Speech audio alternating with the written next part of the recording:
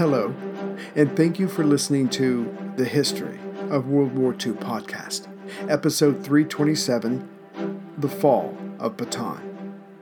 Last time, the breakthrough of the Allied line, the separating of General Jones' 1st Corps with General King's 2nd Corps, had been achieved. General Homa's plan was working. Now, it was time to drive south and end this Battle of the Philippines, once and for all. Attempting to counter this, General Wainwright threw in what extra men he had, and as we have seen, what extra food he had. Neither was very much or enough. All this was reported by Wainwright to General MacArthur and General Marshall back in Washington.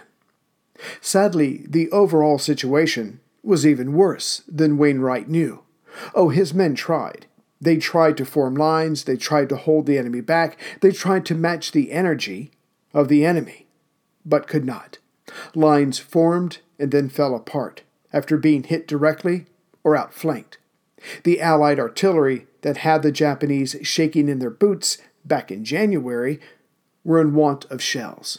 And of course, trying to keep up with the attackers in their movements was impossible due to the lack of strength. As such, soon some of the defenders were either on the various trails or roads heading away from the enemy, which meant south. But there was only so far they could go, or they melted into the jungle, which had its own dangers, but right now they paled in comparison. Still, the majority of the defenders stood their ground. There was still fight in them yet. Though April 6th had gone all the invaders' way, General King was eager to try again the next day. Thus, on April 7th, several units were cobbled together to try a pincer attack on the enemy where trails 6 and 8 met, about 2 miles west of Mount Samat. If the enemy could be crushed there, then the Allies would hopefully have time to extend this new defensive line along the Pentagon River that ran south to north, and along the San Vicente River that ran to the northeast, where some Allied units were already being stationed. Far from perfect, yes, but if this bent line could be reattached to General Jones' 1st Corps line to the west, then perhaps the enemy could be held back for a while longer. Again, this was to be a pincer attack, hence Colonel Lilly, coming from the east, would head west with 2 battalions of the 57th Infantry and 2 battalions Philippine Army of the Reserve Corps. Meanwhile, the 45th Infantry and Company C, 194th Tank Battalion, would head east to meet Colonel Lilly. The tanks were from General Albert Jones' 1st Corps Command, and though his line was kept busy with the diversionary attack, the command realized they had to pool their resources to have any chance of survival. And yet, given the disorder of the defenders' entire position, but mostly along the 2nd Corps' line, as well as their logistics, as this had to work, the commanders were being cautious, overly cautious. The force heading east, the 45th Infantry, would lead with only 1 of its battalions and 2 of its tanks from C Company. The rest would stay with General Lowe's headquarters. If all worked out well enough with the attack, then the rest of the 45th Infantry would be released. As General Nara and his 65th Brigade had been the stars for the last few days, it will come as no surprise that Nara anticipated some attack in this area. Further, he guessed that the attackers were more concerned about retreating when things went wrong versus making them go right, and he was not wrong. Thus, Nara selected the perfect place within the trail junction of 6 and 8 area to set up his ambush. Further, the defenders had no other option but to walk along the trail as they were hemmed in by a steep hill to the south and a ravine to the north. And as the ambush was set up at a location just before the Allies expected to meet resistance, that combined with the sharp turn in the trail, those Filipino troops would be walking into a trap, and yet unable to see it due to the sharp turn and the terrain on either side. Thus, at 1 a.m. on April 7th, the 2nd Battalion moved out arranged in columns of companies. In the lead were the 2 tanks and a platoon of Company F. The battalion and regimental headquarters personnel were bringing up the rear, with Colonel Doyle in their midst. After an hour and a half of walking, the lead elements were approaching the bend in the trail, and thus the ambush. Many of the men walking had their eyes down, expecting those ahead of them to look out for trouble. And they were not wrong in this, but considering the fighting of the last few days, having more eyes up and alert would have been preferable. Of course, then there's the hunger and fatigue factors to consider. As the leading soldiers made the turn in the bend, the scouts of this column recognized the potential trap and started yelling out. Then the closest Japanese troops raised their guns. Spotting some of these, the scouts yelled out louder, but it was too late. The trap had been entered and sprung. Right away, the lead tank was taken out, but the second one was only damaged. This allowed it to turn around. The lead jeep, carrying 6 officers in it, was hit. Instantly, the driver and 2 others were killed. The 3 other passengers were wounded. Their training and recent experiences being what they were, the men quickly formed a line and started returning fire. This allowed those in the jeep, still alive, to backpedal, as did the lone tank. But clearly, the location of this battle had been chosen by the Japanese, hence it was unwise to stay and fight.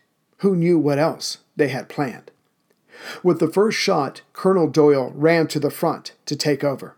As expected, it was an ambush. There was confusion on the defender's side. Besides which, it was still dark, so the best Doyle could do for now was to have his men return fire to keep the enemy away and wait for daylight. This worked, and the Japanese were unable to get in close enough to cause real confusion. Also, the increased lighting showed Colonel Doyle there was no chance of smashing through the blocked trail ahead. Ordering an about-face, the men of this half of the pincer movement made their way back to the Pentagon River. At this point, the story should read, and the 2nd Battalion with their lone tank made it back to the 3rd Battalion and the rest of the tanks, and all were safe. But that was not the case. During all this, 3rd Battalion and the majority of the tanks that had been waiting around had been engaged in their own battle, as other Japanese troops had come south to clear this way. The ambushed 2nd Battalion made it clear of the threat, as did the 3rd Battalion, but it took them until 6 p.m. that day to get away, as the brave Japanese soldiers kept trying to bodily block the Allies' retreat. Thus, even though it had been remote, the chance of linking up Sector D, General Lowe's headquarters, and the rest of General King's 2nd Corps line was now impossible. As it was, these troops close to the Pentagon River were told to cross over to the West Bank and form a defensive line there, until something else could be thought of. General Parker's sector may have been in tatters, but that was no reason to give up on General Jones' Western sector. This podcast could not exist without the help of sponsors like Yahoo Finance. When it comes to your financial future, you think you've done it all. You've saved, you've researched, you've invested all that you can. Now, you need to take those investments to the next level by using what every financial great uses, Yahoo Finance. I've stressed this in my podcast about command and control, which is exactly what Yahoo Finance is. You can see all your investments and retirement accounts in one place. You can consolidate your views from multiple accounts into one hub and access the expert analysis you need to tend to your entire portfolio with confidence. Yahoo Finance has been around for more than 25 years, and they've worked things out. You've got the tools you need right at your fingertips. I open up my Yahoo Finance, and within seconds, I can see how my stocks and investments are doing. And basically, investing, it's all about growth. And in order to grow, you need to know what's going on. For comprehensive financial news and analysis, visit the brand behind every great investor, yahoofinance.com. The #1 financial destination, yahoofinance.com. That's yahoofinance.com. As for the other half of the pincer attack to be carried out by the 1st and 2nd Battalions of the 57th Infantry Regiment, that never got off the ground. These men were met by Colonel Sato's 61st Infantry Regiment, who were trying to locate and attack the southern end of the San Vicente line along that river. As the pincer attack did not come off to the west of Mount Samat, this left the 33rd Infantry Regiment alone in that area, and with this being their status, they were about to meet their end. Of course, the men of the 33rd Infantry had guessed their demise was nigh. Previously, when we left them alone with no operable radio equipment and enemy units nearby, now it was time for their fate to play itself out. At 6 a.m. on April 7th, the enemy troops near them started an hour-long mortar attack. Only then did the Japanese fix bayonets. Still, as the two sides clashed, the Filipinos, probably from desperation, did well at first. They were clearly up to the task of standing toe-to-toe with the Japanese, but then their lack of food, for the last few months, began to tell. The Filipinos weakened and fell. Major Holmes, in command, knew they had to make a break for it, but by now their number of wounded was considerable. Doing the best with his situation, Holmes ordered that the medical officers and the wounded stay behind and surrender. Those that could were going to fight their way out. That was the plan, but as the Japanese had been ready for this, few defenders actually made it into the jungle. Thus did Nara's 65th Brigade and the 61st Infantry Regiment take the area that was formerly Sector D. But this changing of possession took place at a snail's pace compared to how quickly the 4th Division and the Nagano Detachment attacked and took the newly formed and forming Allied line along the San Vicente River. Of course, this attack, like all the others, since General Homa had received supplies, namely shells, started out with an hour-long bombardment, joined by bombers overhead, who dropped 100 tons of explosives. Within this tonnage, at least 10 bombs hit General Hospital No. 2.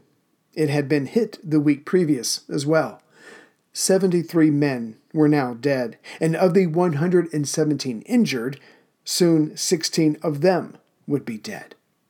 Almost as bad for the surviving patients, their records, kitchen utensils, and medicines were destroyed.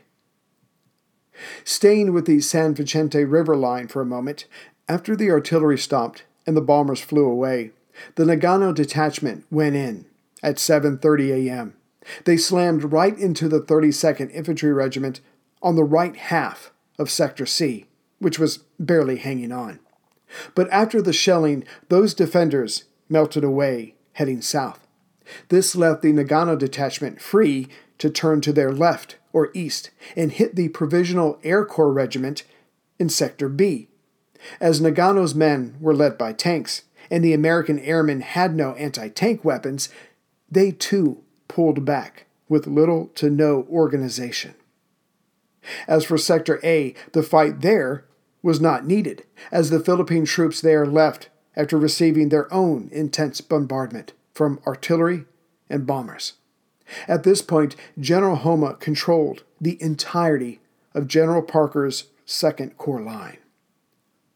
To be sure, General Blumel tried to calm his men of Sector C, but each time he got a few men to stop, to form a line, when an enemy plane flew over, even without dropping bombs or shooting bullets, the men on the ground broke and ran south. There was no stopping them. What remained of the far left part of the San Vicente River line fell just as quickly, but the American 31st Infantry fell back in reasonably good order to reform their line further to the southeast, but in front of the Mamala River, which is level with the town of Lemay on the coast. General King himself tried to stem this disorganized flood of men by taking the now horseless 26th Cavalry from 1st Corps back on April 6th, and he ordered them to help reestablish 2nd Corps' line. But when the San Vicente River line broke, King knew This line was hopeless. Thus he ordered all the men he could to get behind or on the south side of the Mamala River. This was to be their new line. By the afternoon of April 7th, as Second Corps' line crumbled, the Mamala River line had 2 lines of defenders along it. But that evening came the Japanese artillery shells and bombs. Seeing that it was about to be Sector D all over again, General Blumel ordered the men off the Mamala River line and to fall back to the next river, the Alingan, about 4,000 yards to the south. The men, though shaken, waited until dark and began to move out. Blumel was hoping all stragglers would come his way and help strengthen the Alingan line. The men were expected to be in place by the early morning of April 8th. Seeing it was all but over, even the reserves had already been committed, General King told Generals Jones and Parker to take the last of their men who had yet to see any serious fighting, those along the beaches, namely the 1st and 4th Philippine Constabulary Regiments, and put them in the line. Problem was, he was ordering them to the Mamala River line, which was already breaking down. Further, General Wainwright was trying to build on this flawed plan by having General Jones of 1st Corps on the left-hand side of the peninsula take a large group of his men and push east, hopefully hitting the enemy in their flanks. But when General Jones was made aware of this plan, his response was, "General, my men are too weak to cross the Pantagon River, even if unopposed. And as for their heavy equipment, there is no way they can get that across." Still, he would try. He just needed 18 hours. This got back to General Wainwright, who told General King it was his decision to make, as he was there on the ground. King knew this would not work, so instead ordered General Jones to pull back to the Mariveles Mountains. Having sent off his orders to King, Wainwright reported to Washington all that had happened in the last 24 hours. There was nothing good to report. As for the reports getting back to General Homa, he had expected this latest offensive to last at least a month, but the enemy was melting in front of his men. All they had to do was keep going.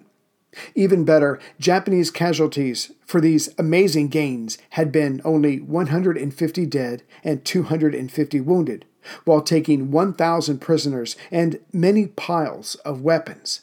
Lastly, the Nagano detachment had not lost a single man.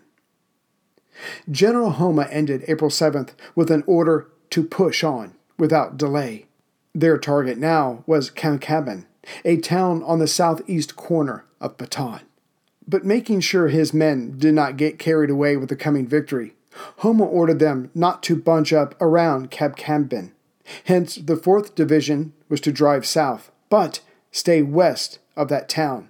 The 65th Brigade would take Mount Lemay and the heights of Mariveles to deny them to the enemy. The Nagano detachment would head down the East Coast Road. The 16th Division would march behind the Nagano detachment and prepare themselves to take the entirety of the Mariveles Mountains. Of course, the 14th Army Artillery and the 22nd Air Brigade would soften up the enemy again before the next attack. Next, and this order was a first, the artillery of the Japanese were to open fire on Corregidor itself as soon as it came within range. As the defenders had their internal lines reduced, they were able to bunch their men more together and support them with artillery. It was hoped they would be able to deliver a bloody nose that would give the enemies pause. And yet, as all these orders were flying around, radios were far from perfect, the men did not get into their correct positions. Further, some of them kept walking or running south after crossing the Alingan River. Also, due to miscommunications, there was a gap of 1,000 yards in between the defenders' right and left flanks. When the Japanese artillery started up and their bombers flew over early on April 8th, their results were more than could have been hoped for by General Homa. Within minutes, the defenders on the right, weak exhausted and only thinking of food, now became firemen as the local grass and bamboo were set ablaze. Seeing this, the Japanese kept sending their bombers in. Scouts noticed that each time their pilots flew over, the Filipinos would break and hide, only to come back and start digging again or putting out the fires. But with each sweep of bombers, fewer defenders were returning to the line.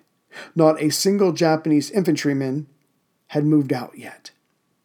Besides bombing the Alagon River line, the Japanese fighters were helping out, and then they would swing to the north to strafe enemy troops who were retreating along the various trails. The men below were so bunched up, the fighter pilots could not miss each time they depressed their triggers. The Japanese infantry did not come near the defensive line until 2 p.m. of that April 8th. They quickly found the gap in the center and started harassing both flanks. The Americans to the west or left fell back, followed by the Filipinos on the right.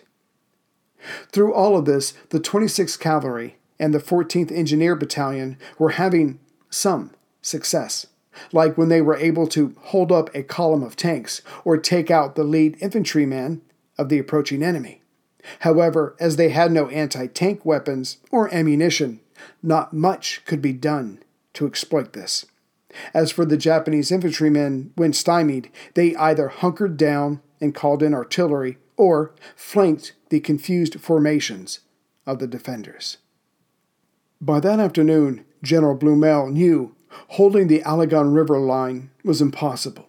To be sure, the defenders' 75mm guns and tanks were still fighting to good effect, but with little to no infantry support, they soon became overwhelmed and had to be pulled back. For the defenders, everything from coordination and communications were in shambles. General King did not know until 6 p.m. that the Alagon River line was broken and that the Nagano Detachment and 4th Division were pushing south along the East Coast Road and Trail 20, which also runs south but a few miles inland from shore.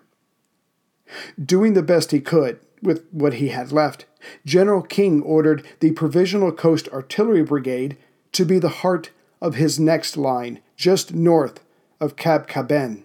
That is, after they destroyed all of their anti-aircraft weapons they had that could not be carried.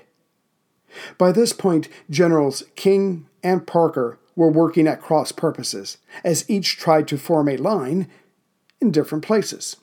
When this was discovered, Parker made it clear that his men were at the end of their tether. King took from this that the Second Corps was shattered beyond hope. Further proof came when the new line to be formed along the Lalamo River, located in between the Alagon River and the town of Cab Caben on the coast, only a few units showed up due to exhaustion and faulty communications. Now, truly desperate, General Wainwright ordered Jones' First Corps in its entirety to go on the offensive. Not that he thought this would change anything, but it had been an instruction from MacArthur should things get this bad. This was MacArthur being MacArthur. The next part of the instructions read, hopefully supplies taken from the enemy would result from this surprise offensive, and if not, the men could then melt into the jungle to become guerrilla fighters. But first, Wainwright sent out his intentions to go on the offensive to MacArthur and Washington, hoping someone would tell him not to proceed, as it surely would not work and only get men killed. No word came, so he ordered the offensive. Word of this was sent to the Corps commanders, but Jones replied to General King that his men were currently in the middle of retreating and had to set up a new line. Besides, they simply did not have the strength to engage the enemy. King accepted this without argument. The order to attack by King was not issued. Hours went by. When Corregidor heard nothing of the attack, Wainwright had his chief of staff, General Bebe, telephone Jones. The First Corps commander confirmed that he had not received the order to attack. General King found out about this call at 3 a.m. and on April 9th called Wainwright himself. Putting it bluntly, King asked Wainwright, "Am I still in charge of all the forces on Bataan?" King confirmed this. There was no talk of the offensive. However, Wainwright believed that the attack would go forward, in whatever shape it was possible. This conversation was the last communique between Wainwright and King. What Wainwright did not know was that his conversation with King was made moot by King's actions earlier that day. Late on April 8th, King, who knew the cause was lost, had actually sent his chief of staff, General Funk, to talk to Wainwright. At this level, even in the military, it's all about politics. So while Funk never said, "I'm seeking permission to surrender," that was the main reason for the visit. After all, the right half of the line had been broken, allowing the Japanese pretty much access to the southern tip of Bataan, and that meant access to the 12,000 patients in the various hospitals and the fate of 78,000 men, not even considering the tens of thousands of refugees. But Wainwright's hands were tied by a letter on his desk from MacArthur that prohibited surrender under any conditions. The general had written more than once, if it came to surrender, it was better to, and thus ordered so, to attack the enemy and take out as many of them as possible before the command was obliterated, which is easy enough to say or write from Australia. Thus, Wainwright's conversation with Funk ended with, there will be no surrender, and a counterattack was to get underway. Funk walked away with tears in his eyes. If these orders were carried out, tens of thousands of men, their men, were about to die. Years later, Wainwright said that he expected King to surrender. It's just that he could not give him the order to do so. Support for this podcast and the following message come from Corient. Corient provides wealth management services centered around you. They focus on exceeding your expectations and simplifying your life. Corient has been helping high achievers just like you enjoy their lives more fully, preserve their wealth, and provide for the people, causes, and communities they care about. As one of the largest integrated fee-only registered investment advisors in the U.S., Corient has deeply experienced teams in 23 strategic locations. Corient has extensive knowledge spanning the full spectrum of planning, investing, lending, and money management disciplines. Leverage Corient's exclusive network of experts to craft custom solutions designed to help you reach your financial goals, no matter how complex they may be. Real wealth requires real solutions. For more information, connect with a wealth advisor today at Corient.com. That's Corient.com. Corient.com. Exactly when General King decided to disobey Wainwright and surrender is not known. Surely the writing had been on the wall for days. But at 11 p.m. on April 8th, King spoke with his chief of staff and his operations officer. He described the overall situation, none of it good, and saying going on the offensive would only get his men killed, with nothing to show for it. The exact opposite of leadership. Plus, there was no stopping the Japanese, so what was the point? No, it was time to open negotiations with the enemy. King then called his entire staff together. He told them his decision and that he did not want opinions. The blame was to fall entirely on his shoulders, which is why he did not inform Wainwright of his decision. So Colonel E.C. Williams and Major Marshall H. Hurt Jr., both unmarried and no kids, volunteered to seek out the enemy to arrange for King to have a meeting with General Homa. King explained that it was imperative to discuss the following: the sick and wounded in the hospitals, that they were now within artillery range, to tell the enemy that it would take time to get word to all of his scattered forces, that his men were weak from hunger. This should be considered if Homa wanted them to walk a great distance, and lastly, the civilians with him and his had no part in this fight, that they should be left alone. At 3:30 a.m. on April 9th, Williams and Hurt were on the road, seeking out the enemy.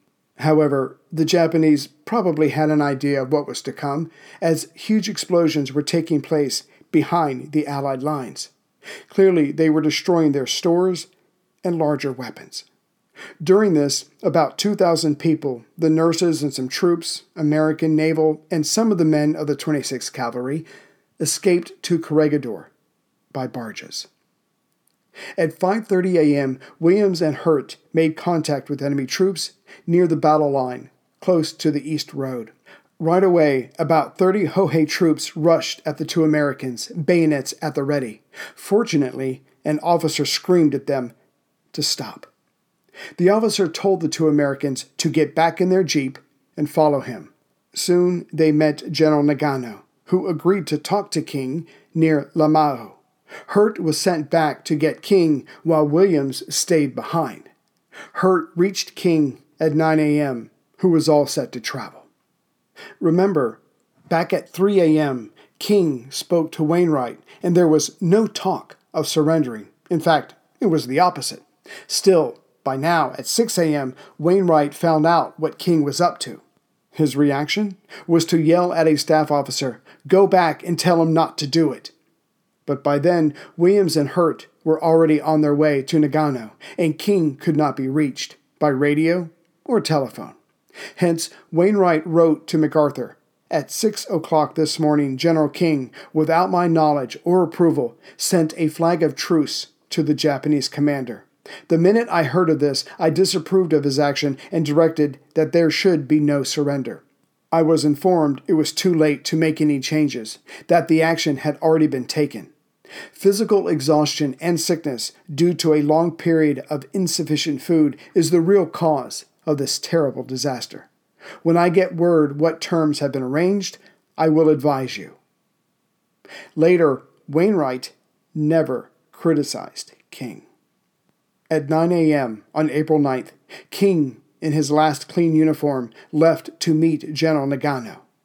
Because of the attacking planes overhead, by the time King reached General Nagano, he was as disheveled as a private on the front line. This was indicative of the entire campaign. As the planes kept attacking, it took 2 hours for King's jeep to travel only 3 miles. King reached Nagano at 11 a.m., who informed him that he was unable to negotiate on his own authority. Soon, a representative of General Homa arrived. This man, Colonel Nakayama, was less friendly than Nagano and only wanted to discuss complete surrender of all Allied forces. King retorted that he could only offer the surrender of the forces on Bataan. This did not please Nakayama, who kept repeating, "All forces must surrender voluntarily and unconditionally." King assumed after an hour that this meant his men would be treated fairly under the provisions of the Geneva Convention. Hindsight allows us to claim something was lost in translation. Either way, King had very little choice. Each minute, more of his men were needlessly dying. Thus, at 12:30 p.m., King turned over his pistol. His saber had been left back in Manila, and surrendered all forces on Bataan. But in time, it would become apparent the view of the Japanese of this end of hostilities was very different than the American version, like the difference between the terms hostage and POW. Postscript. General Edward P. King, born in Atlanta, Georgia, on July 4, 1884, was a grandson and nephew of Confederate soldiers of the American Civil War. Having an intense fascination with history, as many military men do, along with his pride in his Southern heritage, King was more than aware that April 9th was the same day that General Robert E. Lee surrendered his forces to General Grant at Appomattox. Thus Lee's phrase, "There is nothing left for me to do but to go and see General Grant, and I would rather die 1,000 deaths," was foremost in King's mind. Still, there was nothing for it. He rose, walked to his jeep, and drove towards the enemy. King would spend the next 3.5 years as a POW. He was mistreated due to his rank and because he had surrendered. Expecting to be court-martialed after the war, instead he and Wainwright were treated as heroes. Though they had lost additional men after surrendering due to Japanese mistreatment, General King's defiance of MacArthur's orders saved many lives. Mother's Day is almost here, and you can get her the most beautiful time-tested gift around. A watch she can wear every day from Movement. Whether mom's into classic dress watches, rare and refined ceramics, or tried and true bestsellers, Movement has something she'll love. And right now you can save big on the best Mother's Day gift ever with up to 50% off site-wide during Movement's Mother's Day sale at mvmt.com. Again, that's up to 50% off at mvmt.com.